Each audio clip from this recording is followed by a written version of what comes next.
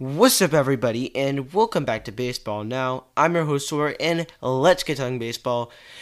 Today, Christian Yellich is still injured. So what does this mean for him, his team, and his division?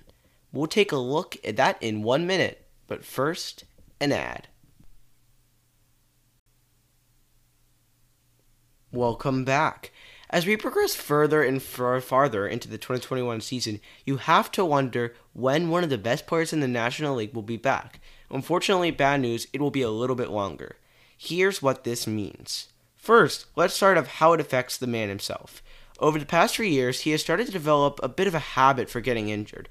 As he gets older, this may only get worse. Secondly, this is a big confidence drop. I was on the bandwagon of Christian Yellich coming back from a down year and setting the world on fire, but since he got injured 2 weeks ago, only 2 weeks into the regular season, I think that the nail in the coffin for many fans. He might have only missed like 10 to 20 games, but now that his MRI hasn't come back well, I expect it to be 40-plus games. This could be a fourth of the season. Imagine how frustrating it feels, having one of the best spring training seasons of his life where he hit .393 and had a 500 OBP.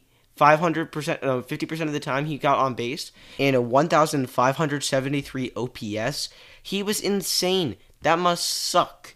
Now let's talk about how the extended time of his injury affects his team.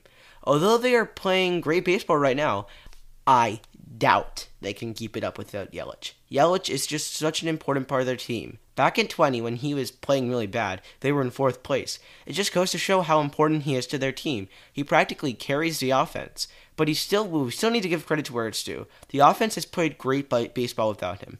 I'm not saying it will be the entire season, but for now, they are keeping the ship afloat. Next, let's look at how it impacts the division. The NL Central is one of the weakest divisions in baseball. The Reds, the Cubs, the Brewers, and the atrocious Pirates make up a very weak division. No amazing teams, none that would get above .550 winning percentage. So the past couple of years, the Brewers have squeaked by, occasionally making it to the playoffs, but if you put the team in any division in the NL, they'd probably be a 4th or 3rd place team. And since Yellich still isn't playing, but there is new players. Yellich is optimistically coming back next week. Will this happen? I don't know. I don't get to see the MRIs. I don't get to see anything. But they have to get Yellich back. I'm not sure if they will, but they have to. Thanks for tuning in, and peace out.